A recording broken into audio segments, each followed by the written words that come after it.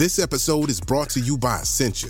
A better you starts with better hydration. Essentia is on a mission to inspire people to do what matters most. Their proprietary ionization process transforms water from any source into ionized alkaline water, providing water that's 99.9% pure with a pH of 9.5 or higher.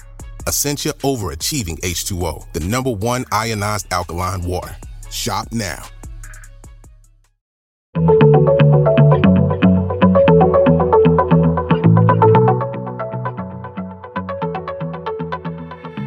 Hello and welcome to Star Diary, the podcast from the makers of BBC Sky at Night magazine. You can subscribe to the print edition of the magazine by visiting skyatnightmagazine.com or to our digital edition by visiting iTunes or Google Play.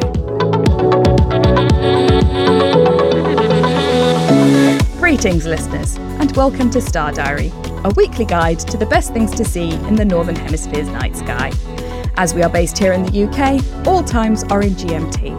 In this episode, we'll be covering the coming week from the 8th to the 14th of January. I'm Ezzy Pearson, and I'm joined this week by Paul Money. Hello there, Ezzy. Oh, morning time again to start with. Oh, we'll have to get up for these. Well, mornings aren't always terrible, and there's always usually something great to see in them. So what do we have coming up in this week's night sky? Right, well, we begin the week with the morning twilight on the 8th. Around about 7 a.m. Now, twilight is getting stronger now, but we have a grand view of the inner planets Venus and Mercury. Now, Venus is trying to catch up with Mercury, but it's failing. Mercury itself, sort of thing, is quite low down, so you do need an uncluttered horizon. But Venus last week was passing above Antares, several degrees above it, but it was passing above Antares, which is in Scorpius. But Venus is now in Ophiuchus.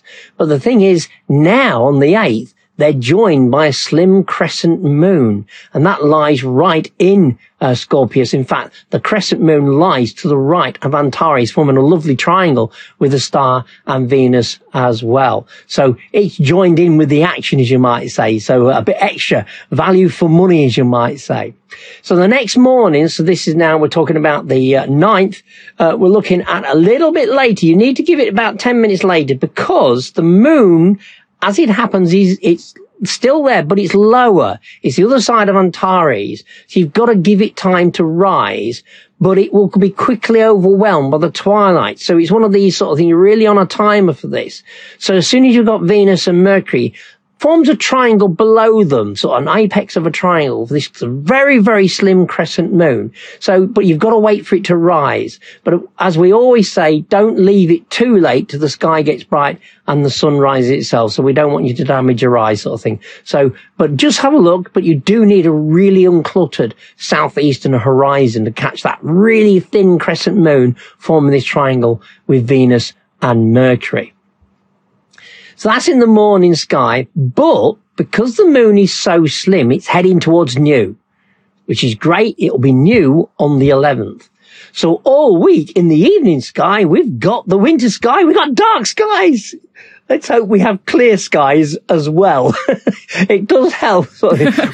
We have plenty of times in recent months, I have to say, it's been pretty awful, whereby, the moon's been out the way, you've been thinking absolutely fantastic, and it's been cloudy instead, sort of thing, which is a great shame because you look forward to these moonless nights knowing you're going to get the winter sky in full glory. But it is in full glory. You've got actually, if you're looking around about 8 o'clock in the evening, over in the southeast, you've got Sirius rising. You've got the Milky Way passing Sirius, but it arches up across the sky. So it goes up past Orion. So we've got a mighty Orion there. So it goes really between Orion's club and the feet of Gemini. This is the Milky Way. And then up through Auriga into Perseus, Cassiopeia. And would you believe it? It still hasn't set. We've still got Cygnus. I mean, Cygnus is usually considered a summer constellation. And we're now into January. But it's one of those things, several parts of Cygnus are actually circumpolar. so they don't actually set as well. So you've got a lot there. So you haven't just got the giant planets in the evening sky. At the moment, you've got the best time to see the winter sky. Lots of nebulae, lots of deep sky objects, clusters, a few galaxies as well, sort of thing, as well as our own Milky Way galaxy stretching across the sky. So there's actually lots to enjoy as long as we've got those clear skies, because there's no moon actually in the way to spoil them. So fingers crossed, Daisy, we can actually do that. Yes, and if you want to have a guide to show you what might be worth observing in the winter sky, do pick up a copy of Sky at Night magazine, where we have a sky guide which will take you through a binocular and a deep sky tour every single issue of the best things to see. And we also have lots of guides to the winter sky over on our website, skyatnightmagazine.com. So please do have a look at both of those for even more tips and tricks on what's best to observe at this time of year. Exactly. I mean, brilliant resources that we've got available. All week, we've got Saturn on view. Now, last week, right at the end of the week, we mentioned that the Galilean moons can often have a dance of the planets, and they cross the surface of Jupiter, at least the visible surface of Jupiter, and their shadows can do it as well. But here's a chance to have one at Saturn. Now, I mean, I think this is amazing, because this is pretty much, I wouldn't say the total limit for amateur astronomers to see a shadow of a moon on another planet. I'm not quite sure whether anybody's done it with Uranus. It will be quite a challenge, but I think it's been done. But at the moment, it doesn't work at the moment because the angle, the tilt of Uranus as well. But the tilt of Saturn is getting shallower. The next couple of years, we'll see the rings go edge on. And that means as the moons orbit Saturn, their shadows, they will cross the disk, and also the shadows. Now, as it happens, we've actually got an interesting event on the 11th. So the 11th is, of course, new moon for us, but it's also a great event. The shadow of Dione in Saturn actually crosses the southern hemisphere in the early evening. I mean, the early evening. You don't even have to stay up all night for this. You know, you've got an early evening event sort of thing, so you don't have to wait until the early hours of the morning like sometimes. They usually happen in the early hours, don't they? Something awkward usually happens as such. But this is about 5:30 p.m. whilst twilight is still fading. The shadow will already be close to the centre of the view of the disk of Saturn. But it'll get better as the sky gets darker towards 6 o'clock. But the shadow is slowly moving across, and it will move off the disk by 6:30. But this is a perfect time to see if you can see. You will need a telescope and quite a reasonable amount of magnification as well. But Dione will be passing underneath the planet, but its shadow will be crossing, and it'll be quite tiny. But to see this little dot, this shadow on the planet's atmosphere, I think will be quite exciting. So I'm looking forward to that. I'm going to try and video it and see whether we can get some pictures. And again, if anybody does take a picture, please send it up. You know, we love these sort of pictures because these are the more rarer ones. Although over the next few years, they'll start to get more and more. We'll see a lot more taking place. So I'm quite excited by Saturn over the next few years. It's improving its position on the ecliptic. But of course, we are going towards ring plane crossing sort of thing in a couple of years, and we'll lose the rings, but we gain the moons crossing a planet.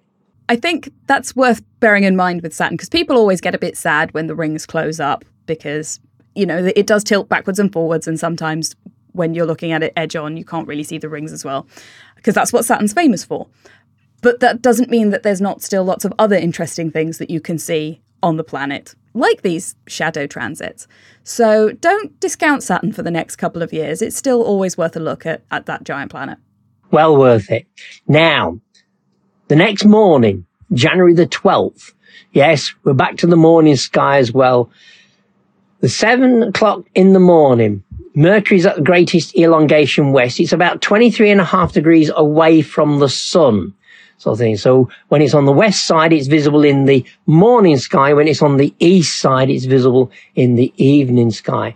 Now, Mercury's shining at minus 0.1 magnitude. But from now on, it will gradually now start to drop back towards the solar glare. This is why Venus won't catch it up. So get them now while they're together, because Mercury will very quickly drop out of view, and you won't be able to mistake them. To Venus is around about -4 magnitude, so a significant difference between the two. In fact, the most brightest object other than the sun and the moon in the sky, it has to be said, is Venus. So there we are. So that's on the morning of the 12th, sort of thing. I say after this, Mercury will start to drop back. Just popped in to say hello and now it's going away again. Exactly, yes. It is a bit like that, isn't it, sort of thing, just peeps its head over the horizon sort of thing, gives a little wave at us if you get the right apparition, the evening apparition later in the year sort of thing, the first one, usually in the spring, is usually quite good. You've got it for around about at least a month because it lingers. It's all the interplay of the sort of angle of the ecliptic and the position Mercury's along it as well. But we have to wait later on in the year for the morning apparition of Mercury to be really long, but most of the other times they're quite short sort of thing because it's down to the angle of the ecliptic itself. But at least you should be able to see it. But you do need an uncluttered horizon. It's the same old story sort of thing. If you've got a lot of trees, buildings or anything like that, you will probably need to find a nice site sort of thing to go out to. Perhaps if you're on the way to work, there might be a lay-by you can pull in sort of thing to see it. But I have to say I've done that a few times sort of thing and had my camera with me and then forgotten the tripod. That's usually the case, isn't it? There's always something you forget sort of thing, to do with that. But I tell you what, nowadays, though, you can catch them with the your smartphones handheld, because it's twilight, you can get a good picture like that. So well worth trying that. Okay, so let's go to the evening sky again now. We're talking about 5:30 in the evening because as we're going into the 13th and the 14th of January, yes, Saturn's in the sky, and we mentioned the transit of the shadow earlier in the month on the 11th, but it's now joined by our own moon. So on the 13th, the moon is to the lower right, quite a few degrees away, but it's just creeping out of the twilight. You can still enjoy the winter sky because it's only a slim crescent and it's setting quite quickly. So it is now emerging sort of thing. So on the 13th, it's to the lower right of Saturn, about 5:30. But on the next evening, it's directly to Saturn's left. So you've got this lovely, it'll be a gorgeous view, this crescent hanging there. You'll have Earthshine as well. Remember, Earthshine is the light that's bounced off the Earth's bright reflective atmosphere and is filling. I always think of it like the photographers fill in flash. So they often use these parasols, don't they, that are brightly lit to illuminate the other side of the person and make it more even. This is the same thing. So you'll get the Earthshine, you'll get the crescent, and you'll have Saturn there as well. A great chance for a fantastic picture, I reckon, sort of thing. So do take a look at that. And that really completes this week's set of events there, Ezzy. Does sound like we've got a lot of really interesting things this week. If people at home would like to get to grips with what's happening next week and throughout the rest of the year, do subscribe to the podcast to keep up to date with all of the latest stargazing tips. But thank you very much for taking us through all of that, Paul. To summarise again, on the 8th in the morning twilight, you'll be able to see Venus trying to catch up with Mercury in the constellation of Ophiuchus. They'll be joined by the crescent moon near Antares. Then moving forward into the 9th, the very, very thin crescent moon is going to be moving closer towards Mercury, but it will be overtaken quickly by the dawn. So do be careful that you don't accidentally catch the sun in any of your optics. On the 11th, we're going to have a new moon, meaning it's a great time to take advantage of any deep sky observations that you want to do. Perhaps looking at the Milky Way, taking a closer look in Orion. There's lots of nebula clusters and galaxies that are on display throughout the season, so be sure to pick up a copy of Sky at Night magazine to keep up to date with the best things to see, or go over to our website, skyatnightmagazine.com. Again, on the 11th, you'll also be able to see a slightly unusual event as the moon Dione does a shadow transit across the face of the planet Saturn. Definitely one to watch out for there. On the 12th, Mercury is going to be at its greatest western elongation. It'll be quite bright in the night sky, though Venus will be nearby and it will be even brighter. Then to the 13th to the 14th of January, Saturn is going to be accompanied by the slim crescent moon as well. So lots of really interesting things to see in the night sky this week. Thank you very much for joining us, and we'll see you here next week. Goodbye. If you want to find out even more spectacular sights that will be gracing the night sky this month, be sure to pick up a copy of BBC Sky at Night magazine, where we have a 16-page pull-out sky guide with a full overview of everything worth looking up for throughout the whole month. Whether you like to look at the moon, the planets, or the deep sky, whether you use binoculars, telescopes, or neither, our sky guide has got you covered, with detailed star charts to help you track your way across the night sky. From all of us here at BBC Sky at Night magazine, goodbye. Thank you for listening to this episode of the Star Diary podcast from the makers of BBC Sky at Night magazine. For more of our podcasts, visit our website at skyatnightmagazine.com or head to Acast, iTunes or Spotify.